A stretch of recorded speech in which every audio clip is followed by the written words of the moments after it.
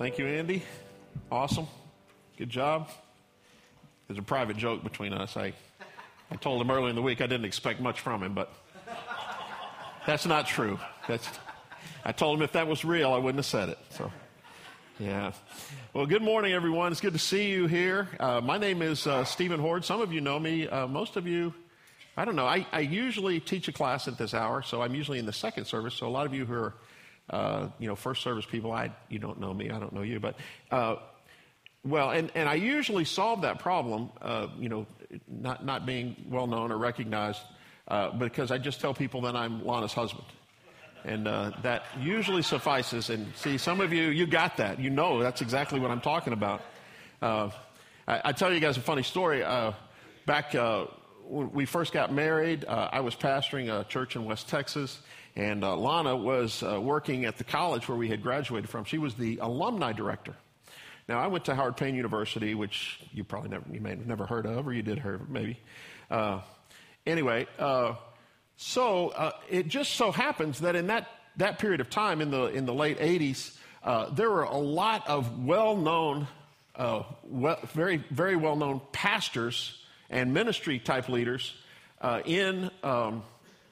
that were graduates of Howard Payne. So every year, Lana and I, while she was alumni, we would go to the annual convention of Texas, the Baptist General Convention of Texas. We would go to the convention, and we would be walking through the convention hall, and you're going to think I'm exaggerating, but this is the truth. I would see somebody that I recognized. I didn't know them, but they were well known. They were famous, right? Some famous pastor, some famous preacher. And they would turn in our direction, and their reaction every time was, "Lana!" And they would run over there. I would get introduced and quickly forgotten because it was all about Lana. And if you haven't met Lana, you need to meet her. She's a great lady. And she's a joy of my life. And we are continuing our study in the book of Ruth. We are in chapter 4. Before we go directly into chapter 4, I want to kind of give a little bit of background and touch on some things that will be used to highlight or emphasize what we're going to talk about in chapter 4. I believe that the book of Ruth is, in all honesty, I think it is the most misunderstood book in the scriptures. And there is so much there. And the reason is because the book of Ruth is incredibly grounded in ancient Jewish culture. Okay? And in fact, when you first read the book of Ruth, you probably saw some things in there that you're like, I don't understand that. I don't know what they're doing there. In fact, it is so common in the book of Ruth that I jokingly say sometimes in the book of Ruth, it should be called the book of inappropriate behavior. Because you get the idea as you read through it. If you just give it a cursory read, you think, oh, there's a lot of things here that shouldn't be happening. I remember, one of those things is and I've heard this say, I heard a pastor, a very well-known pastor that you could hear on the radio probably tomorrow morning if you so chose. Very well-known. I heard him say one time, that there was an inappropriate connection there because there was such a great age difference between Ruth and Boaz. This guy claimed that Boaz was probably about 65 years old and Ruth was about 15. Well, there's a big problem with that. The problem is that if you go back and you look at the text in chapter 1, it very clearly tells us that after Ruth married one of Naomi's sons, that they were married for about 10 years before they returned to Bethlehem. And so, we don't know exactly how old Ruth was, but my best guess, and it doesn't mean that it's gospel, I'm just telling you my opinion, I think she was probably in her late 20s, early 30s when they returned to Bethlehem. And of course, Boaz was nowhere 65 because when we're first introduced to Boaz in the text, what you see there is Boaz is in the field working alongside of his servants. So, I just turned 60 the other day, and I'm telling you right now, I ain't going to work in the field picking barley, especially if I got people that I'm paying to do it. You know what I'm saying? So I believe, certainly there was an age difference. Because Boaz, in fact, in chapter 3, he makes a reference to that. He says to Ruth, you could have married a lot of younger men. You could have had a lot of younger men. So there was an age difference. Was it wildly inappropriate? No, not at all. Not at all. And then, of course, the other thing that you see as you continue to read through, you get to the incident at the threshing floor, and that's full of all kinds of traps where we say, man, these people were not godly people. Well, the truth was they were very godly people. One of the things that you see, and you'll often hear people talk about this, is that, well, Ruth really did something inappropriate because she's the one who approached Boaz and asked him to be the kinsman redeemer, to ask him basically to marry her. And you think, well, that's not done very often. But the truth is, and we won't go there to read it at this time, I'll just give you the reference. In Deuteronomy 25, when instructions are given about how a woman is to be redeemed who her husband has died without offspring, it specifically says that she is to go to the kinsman redeemer, to go to the Goel, and ask him to be her redeemer and demand that he fulfill his obligation. So what Ruth did was nothing inappropriate. It wasn't out of the ordinary. It was exactly what was expected of her. Remember, Ruth was not a Jewish girl. She was from Moab, but her mother-in-law, Naomi, had grown up there in Bethlehem. She certainly knew what was required and what was expected of Ruth. And so when she sent her over there to do that, there's nothing inappropriate about it at all. Of course, the big elephant in the room when we're talking about possible inappropriate behavior is the incident at that night at the threshing floor. When Ruth goes there, remember Boaz is asleep, and Naomi tells her exactly what to do. And Naomi says, listen, I need you to go find Boaz asleep on the threshing floor and uncover his feet and lay down at his feet. Okay? That seems weird to us, but I don't think that I've ever had that happen to me, Lana, just saying. But anyway, and then you remember he wakes up in the middle of the night. You know why he woke up, right? His feet were cold. I mean, let's be real. So he wakes up in the middle of the night, and in the dark, he sits up. The scripture says he sits up, and he says, who is that? And Ruth answers, and she says, it's your servant Ruth, and I want to know if you will cover me with your cloak. Now, here's the problem, folks. We all look at things through our 21st century lens, right? And so we look at that and we say, oh, yeah, she was basically saying, hey, can I crawl up in the covers with you there, big boy, you know? But that wasn't what was happening. Because what she says, the word that's used there is the word shul. It's where we get our word shawl from. You know what a shawl is, right? You wear that over your shoulders. But what she was saying was, I want you to cover me with your shul. Now, what is that? What in the world? Ruth, what are you talking about? What does that mean? Well, let me tell you something about the importance of the shul. In fact, if you ever want to do a very interesting study in the scriptures, go look at every time the hem of a garment or the hem of a shul is talked about. Okay? You'll be amazed at some things that you'll see there. But one of the things, what's going on is the shul, you would take the shawl or the shul, the cloak, and you would embellish the hem of that. You would embellish it with some, maybe some fancy stitching or some ribbon or different colored cloth. And what that was for was an indication, that was to signal to everyone the authority that you had. For instance, Boaz's shul, and I don't know if it was decorated on the edge, but it indicated certainly to everyone in Bethlehem that Boaz was the leader of his clan, of his family. Okay? Let me give you some examples from the scripture that I think are very fascinating and very enlightening of what we're talking about. Do you remember back in 1 Samuel, I think it's 1 Samuel 20, let's see, I don't remember this exactly. Yeah, 1 Samuel 24. Again, we won't go there, but I want to just, write it down and go look at it later. You remember, David has been anointed king, but Saul is still king. David hasn't been put in the position of being the king yet. And so Saul thinks that David is there to stage a coup d'etat. He's there to take over the throne and kill him. And so he begins to pursue David. Well, there's a certain time when David flees into the south of Israel, and Saul takes 3,000 of his choice men, and he pursues David. And David and his guys, they realize that Saul's closing in. He's about to get them. So they go into a cave, and they hide in the dark recesses of the cave. Well, it just so happens, and this is kind of one of those funny stories in the scriptures, but Saul's coming by with his 3,000 men, and I don't know what exactly was said, but I think it was something like this. Hey, guys, y'all wait out here. I'm going to go in the cave. And the scripture says he went in to relieve himself. Okay? You can fill in the rest of that. But he goes in there, and what does he do? You got to kind of think through it. But what is he prepares to relieve himself. He's going to take off his cloak, he's going to set it aside, and he's going to go over here and do his business.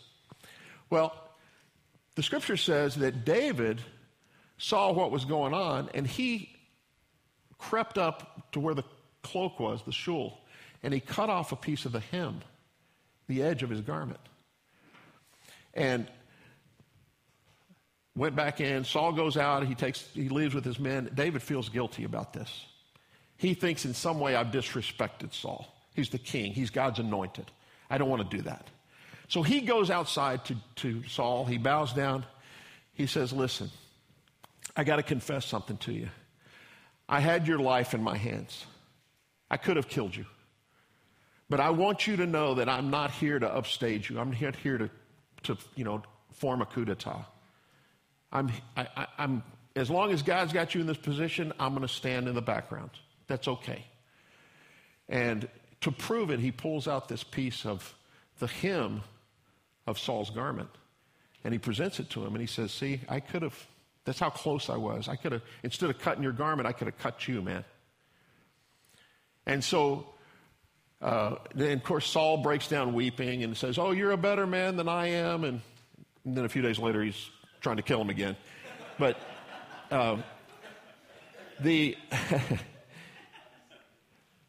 but what did he do? He had that symbol of his authority. I don't know how the king's cloak was decorated, but I'm sure he knew that, And you remember there's another incident. It's in Luke chapter 8.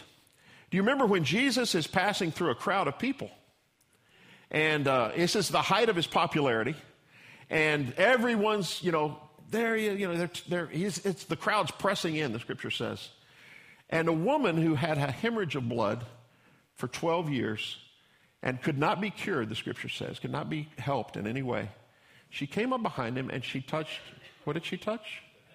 She touched the hem of his garment.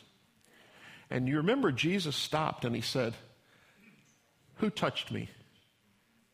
Of course, Peter. Peter has the answer. Lord, come on, man. There's 100 people here who touched you, and you say who touched you?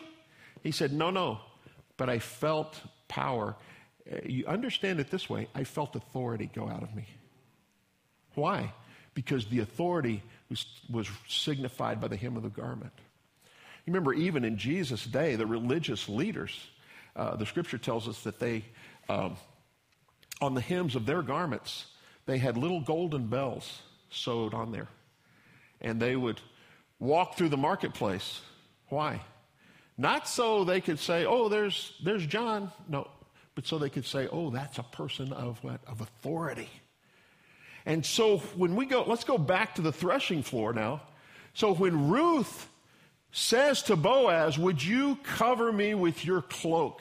What she's saying is, would you cover me with your familial authority?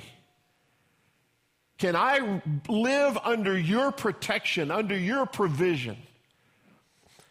And Boaz agrees to that. Now, let me show you one more thing. And I hope you have your scriptures. Open them to the book of Ruth. I want to show you some things here. But if you will remember, the next morning when they wake up, now the scripture indicates that he said, go back to sleep. We'll talk in the morning. And he covered her, just like she asked, with the cloak, with the shul. You get down to the end of chapter 3. They wake up in the morning, and Boaz says, listen, let's not say anything about this, but here's what we're going to do. He goes, yes, I am one of your kinsman redeemer. I'm one of the word for that in Hebrew is the Goel. I am a Goel. But there is a Goel who's first in line before me. I'm not the first one. I'm not the one that has the first right of first refusal. And so he says to her, and I want you to notice that he says to her, he says, here, before you go back to Naomi, I want you to hold out the cloak. But it says it in an interesting way in the text. It says, I want you to hold out the cloak that is upon you. Now, you could interpret that two ways, right? You could say, oh, that's the cloak that she had, her cloak. My understanding, my opinion is that I think the cloak she had upon her was Boaz's cloak. She had asked him to cover her with it. He covered her that night with it. And he says, hold this out. And he measured out for her, it says very specifically, 6 measures of barley into the cloak. As Justin said last week, it's about 70 pounds of grain. Now, remember, Ruth is a Moabite girl. She doesn't understand all these intricacies of culture. But Boaz is sending a message to Naomi. He's sending a message with the symbol of my authority. I'm going to give you 6 measures of grain. Now, those of you who have been in my class on Sunday morning, we know that numbers mean something, right? We've been in the book of Revelation. It's full of numbers. 7 is the number of,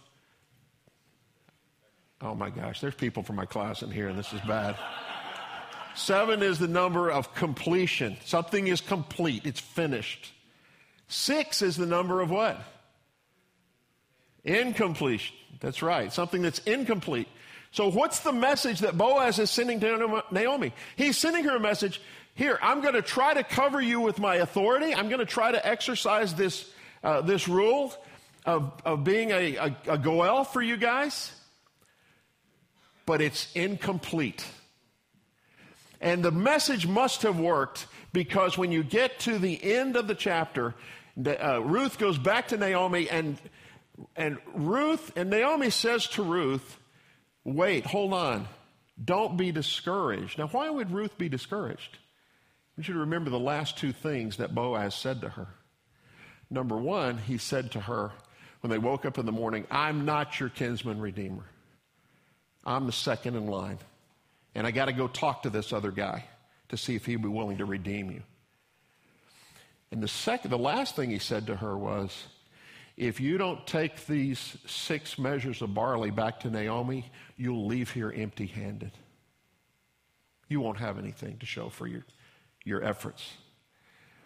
And so Naomi must have received that message, because she says to Ruth, when they're together, she says, Ruth, the man will not rest until he has completed this matter today. So she got the message. Now, that brings us to chapter 4 and verse 1. And let's just kind of read through it together. And I'm reading from the New American Standard. I think we have ESV up here. Is that right? And yeah, it's okay. They're super close. But I'm going to read from the New American Standard. And if you have your version of the scripture, just follow along. It says, now Boaz went up to the gate and sat down there, and behold, the close relative, or the goel, of whom Boaz spoke, was passing by. So he said, turn aside, friend, sit down here. And he turned aside and sat down. And he took 10 men of the elders of the city and said, sit down here. So they sat down. Then he said to the goel, the close relative, Naomi, who has come back from the land of Moab, has to sell the piece of land which belonged to our brother Elimelech. That was Naomi's deceased husband. So I thought to inform you, saying, buy it before those who are sitting here and before the elders of my people. If you will redeem it, redeem it. But if not, tell me that I may know, for there is no one but you to redeem it, and I am after you. I'm the next in line. And the guy says, I'll redeem it. I'll buy her land. I'll buy Elimelech's field. And then Boaz says, on the day that you buy the field from the hand of Naomi, you must also acquire Ruth the Moabitess, the widow of the deceased, in order to raise up the name of the deceased on his inheritance. And the closest relative said, I cannot redeem it for myself, lest I jeopardize my own inheritance. And I'll come back and explain that in a minute. Redeem it for yourself. You may have my right of redemption, for I cannot redeem it. Now this was the custom in former times in Israel concerning the redemption and the exchange of land to confirm any matter. A man removed his sandal and gave it to another, and this was the manner of attestation in Israel. So the Goel said to Boaz, buy it for yourself, and he removed his sandal. Then Boaz said to the elders and all the people, you are witnesses today that I have bought from the hand of Naomi all that belonged to Elimelech and all that belonged to Chilion and Mahlon, and those are Elimelech and Naomi's sons who are dead. Moreover, I have acquired Ruth the Moabitess, the widow of Mahlon, to be my wife, in order to raise up the name of the deceased on his inheritance, so that the name of the deceased may not be cut off from his brothers or from the court of his birthplace. You are witnesses today. And all the people who were in the court and the elders said, we are witnesses. May the Lord make the woman who is coming into your home like Rachel and Leah, both of whom built the house of Israel. And may you achieve wealth in Ephrathah and become famous in Bethlehem. Moreover, may your house be like the house of Perez, from whom Tamar bore to Judah through the offspring which the Lord shall give you by this young woman. All right. Now, so what's going on here? A couple of crazy things there that don't make sense to us, right? And so Boaz, when he and Naomi, remember Ruth leaves the threshing floor that morning. She goes to see Naomi. Where does Boaz go? He goes to the city gate. This is the place where all business is conducted, where agreements and contracts are ratified, where property is exchanged, where legal matters, civil matters are disputed and settled by the city elders. And he gets there, and the first person he sees, I think Boaz was probably the first person at the gate, because remember, he got up before sunrise with Ruth, and they both went their separate ways. I think he was the first person at the gate that morning, and he sees this guy, his relative, who is the closer relative to Naomi and Elimelech.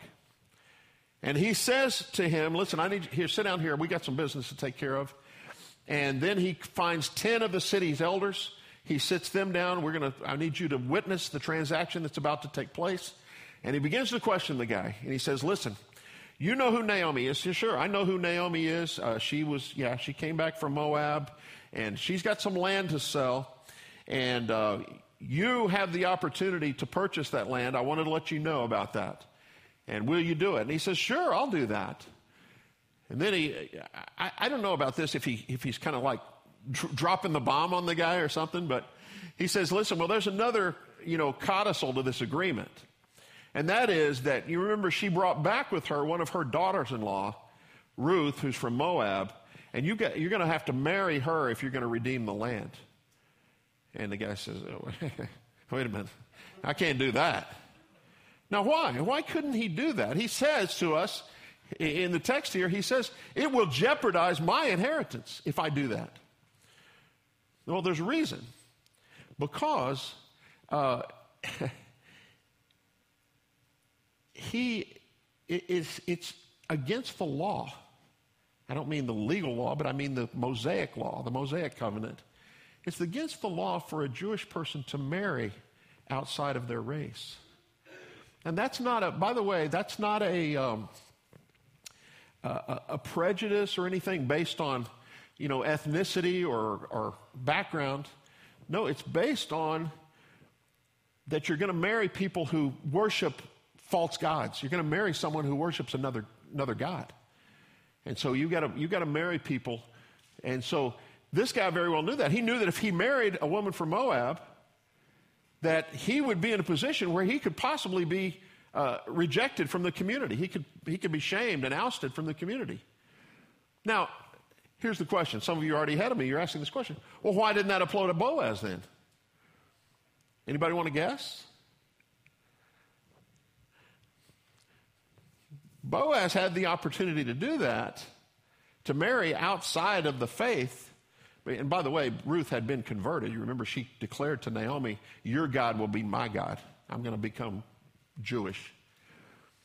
But you know why that was open to Boaz? It wasn't open to this unnamed Goel. Boaz was only half Hebrew. You know who his mom was? Anybody? Come on now. It was Rahab, She was from Jericho. And so he had the opportunity. He wouldn't violate any laws if he married Ruth.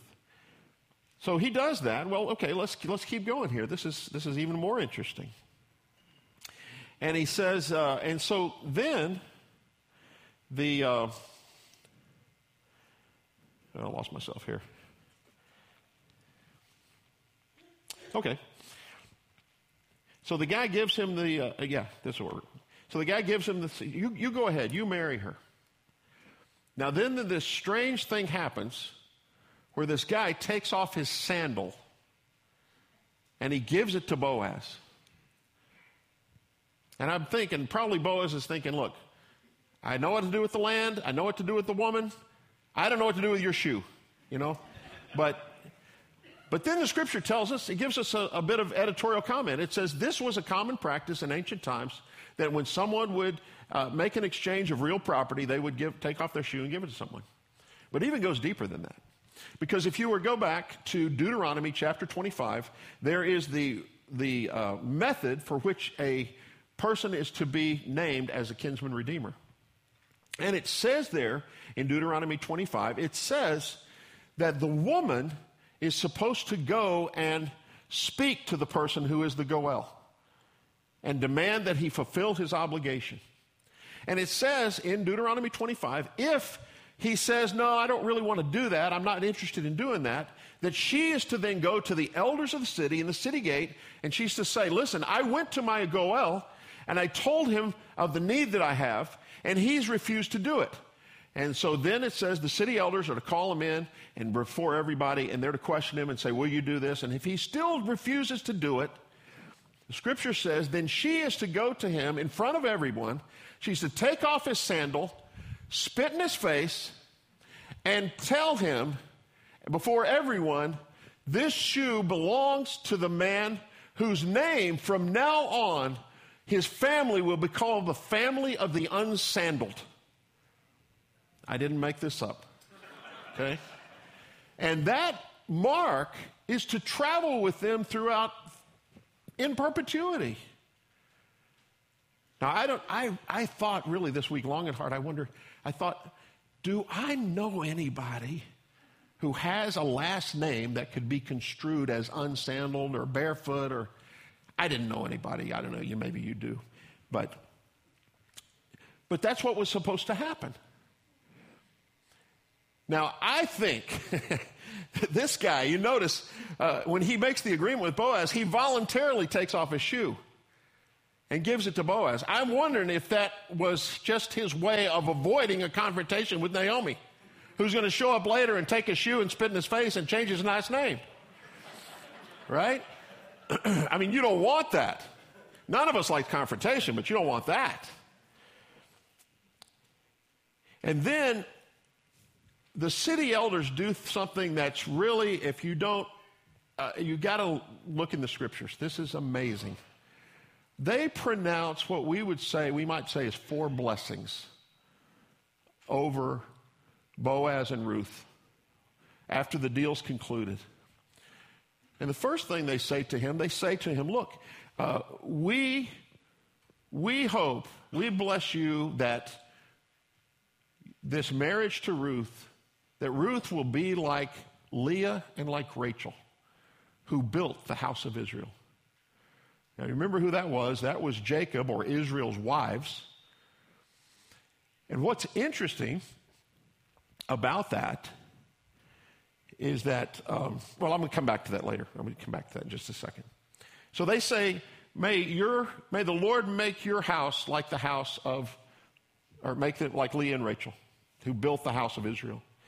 And then they say, may you become very famous in Ephratah. Ephratah was like the county that Bethlehem was in. May you become famous in the county. May your name become well known. And third, we pray that you'll become wealthy in Bethlehem. You'll just receive an incredible wealth blessing. But then they say the fourth thing that they pronounce over him is not a blessing. In fact, if someone said this to you, you would say, hey, back at you, fella. Don't talk to me like that. Because they say, may the offspring from you and Ruth, may it be like Perez of Tamar. Anybody remember who Tamar was? Let me remind you. Remember, Jacob had 12 sons. One of them was named Judah. Judah had 3 sons. And his oldest son, when he became marrying age, he married a woman named Tamar. That son died. Now, this is a family-friendly gathering, and I'm not going to tell you why God killed him, but it was because he wouldn't allow himself to produce children with Tamar. And this made God so angry that he took his life. And so, following the law of redemption, Judah took his second son and gave Tamar to him. They were married. And this guy did basically the same thing. If you read the text, you'll find out that it's even more graphic of a description of why God killed him. We know why God killed this guy. Because, again, he prevented children with Tamar. He prevented himself from, having children with Tamar. God took his life. So Judah has a third son. Now, he's evidently a little bit younger. Judah says to Tamar, listen, I'm going to give you my third son, but he's not old enough to marry yet. So if you'll just live in my household, and when he grows up, you guys can get married and you can have children. Okay, fine. Well, remember, what happened was it got to the point where the kid was old enough, and Judah kept ignoring the situation. And so Tamar says, here's what I'm going to do. She came up with this plan. It wasn't a good plan, but she came up with this plan. She said, I will go, she found out there was a day when Judah and his executive assistant were traveling up country, and they were going to go check on their sheep shearers. It was the time of shearing, it says. And so she went ahead of them, found a wide spot in the road, and she set up camp there, dressed in the dress of a prostitute. And when Judah and his assistant came by, his servant came by, the scripture says, Judah turned aside to her. And then he basically started negotiating the price. He said, how much does it cost? And she said, well, what do you have? And he said, well, I could give you a kid from my flock, a kid goat or a lamb. And she said, fine, but you don't have it with you, so what are you going to give me in pledge so that I can hold it and pledge until you come back and pay me? And he says, well, what do you want? And she says, here's what I want. I want you to give me your signet ring. I want you to give me your shul. And I want you to give me your staff. And so he did that, and they did their thing, and he went on. He sent the kid back with his servant. They came back to where she was, and he couldn't find her. He went to the village that was nearby, and he said, where's the village prostitute? And they said, we don't have any village prostitutes. What are you talking about, man? We ain't got no village prostitutes here. This is not that kind of town. And he looked all over. He couldn't find her. So finally, he went back to Judah, and he said, Judah, she's gone. I can't find her. I don't know what to tell you. And he said, well, I guess she wants to get paid. She'll show up eventually. Well, so they go back home. About 4 months transpires, the scripture says. And some of the servants come to Judah secretly, and they say, Judah, you got a problem, man. He says, what's the problem? He says, your daughter-in-law, Tamar, she's pregnant. She's starting to show. And Judah, in his righteous indignation, he says, bring her here, let's burn her. Well, Tamar was way ahead of him. She comes before Judah, and he says, what in the world's going on here? You're going to have to explain yourself. And she says, the man by whom I'm pregnant owns this signet ring and this shul and this staff.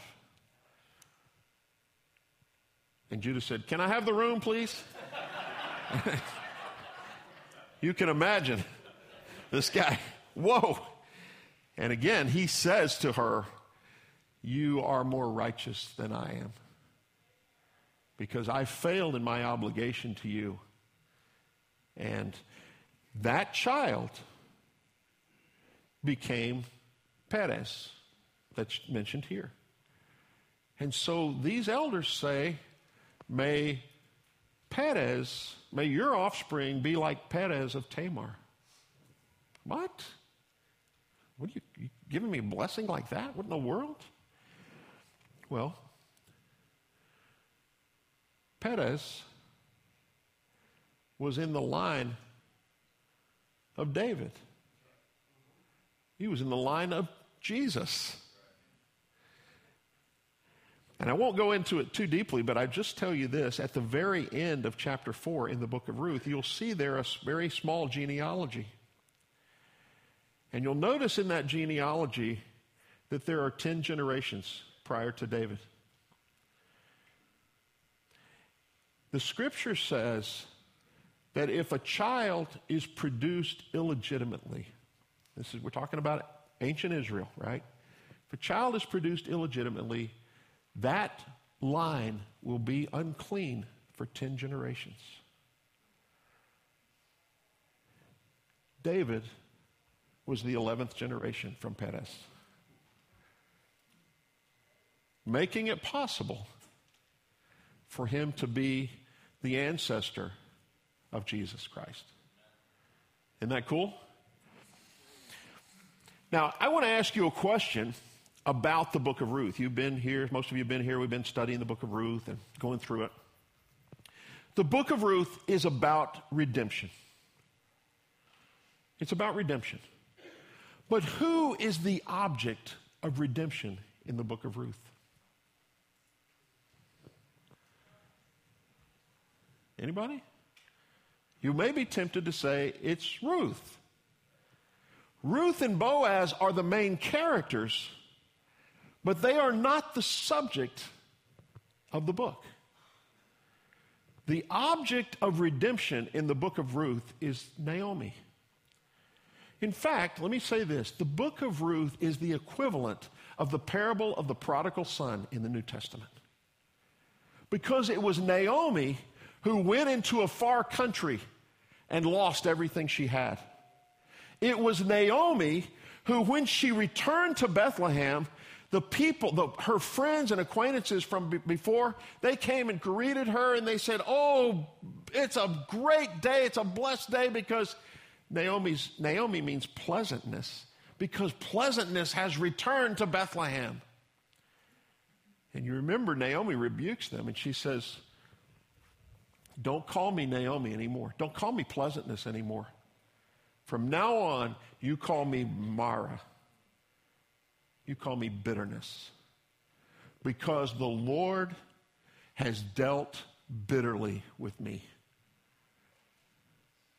Now, I'm going to say something.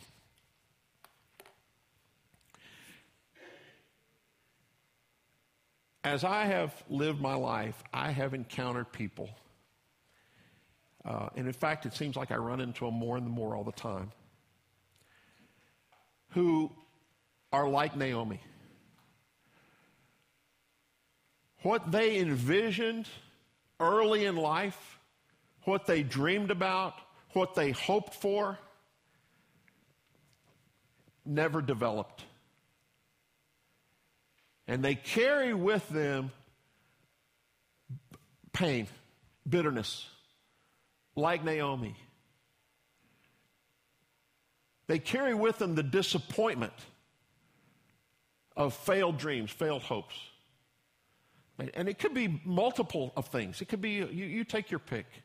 It could be when, I as a young person, I got married and I thought my marriage, my family was going to be so beautiful. I thought it was, I had this picture in my mind of what it was going to be, and it's turned out nothing like that. In fact, I'm not even married anymore. I've been married multiple times, and my children have been a disappointment to me. They've not grown into anything that I envisioned, that I had hoped for. It's just, or my career, I thought that, when I started out, man, I had these great plans, and now I'm doing nothing that I'm really excited about. It's just not what I had hoped for. And a lot of times we maybe look in the mirror and we say, Just call me Mara. Just call me bitterness. But in case you hadn't figured it out, the object of the redemption in the book of Ruth is about Naomi. It's about her. You'll notice, just a couple of clues through the book, you'll notice that twice Ruth returns with grain. And you'll notice something very curious. Both times that it's mentioned, Naomi takes the majority of the grain and leaves Ruth a little bit that's left over. When Boaz shows up at the city gate, he says, you know what? We've got to redeem the land that belonged to Elimelech and Naomi. And again, I don't want to step on whoever's next week in the final part of chapter 4, but let me show you something else. In chapter 4, when Boaz and Ruth have their first child, at the birthing table, that baby is taken from Ruth and given to Naomi. It says it's put in her lap to raise as her own. Now, again, that's like totally foreign to us. We can't understand that. It was common then. And what happened was that Naomi came to a place where God redeemed her. You see, she had come, when she first returned to Bethlehem, she came to the erroneous conclusion, my life is over, God is finished with me, God has given me nothing but bitterness, and this is my lot in life, is to live with bitterness and disappointment.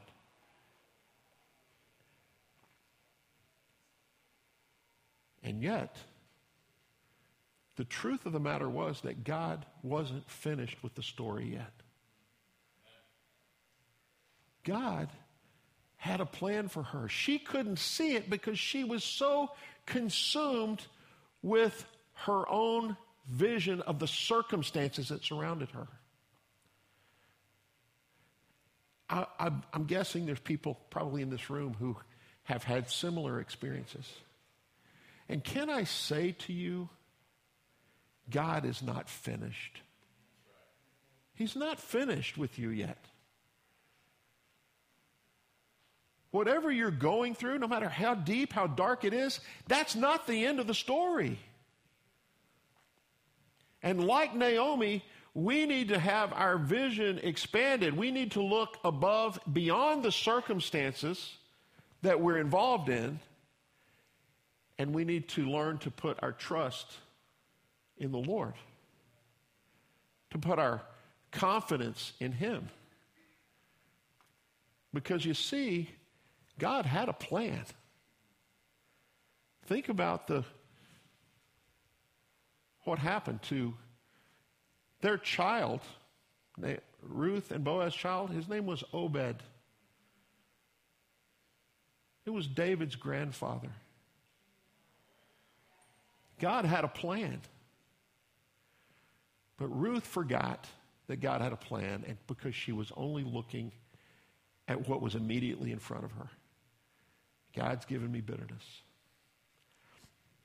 I want to ask you if you would pray with me, and the band's going to come up. And here's what I want to ask you, just to consider this, and to just maybe pray this prayer. God, help me to see that you have a plan. Help me to see that the things I'm going through or have gone through in the past, that's not the end of the story.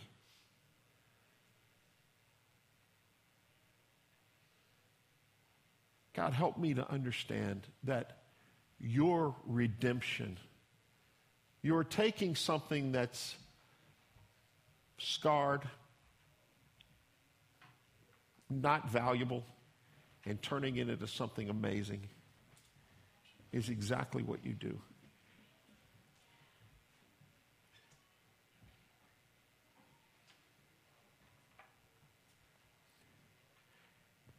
Again, I want to just say to you, if you're here this morning and you find yourself in that position, would you simply cry out to God? just speak to him in the quietness of your heart and just say, Lord, I need your redemption. I need you to take what's messed up and make it beautiful. Only you can. And if you prayed that this morning and there's some things going on in your life, I want to pray for you. Every head is bowed, and I want to would you just slip up your hand if that is your prayer this morning? Just a signal to me. All right, thank you, thank you.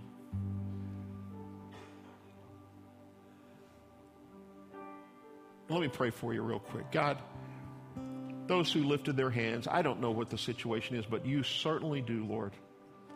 And you certainly are waiting for us to return to you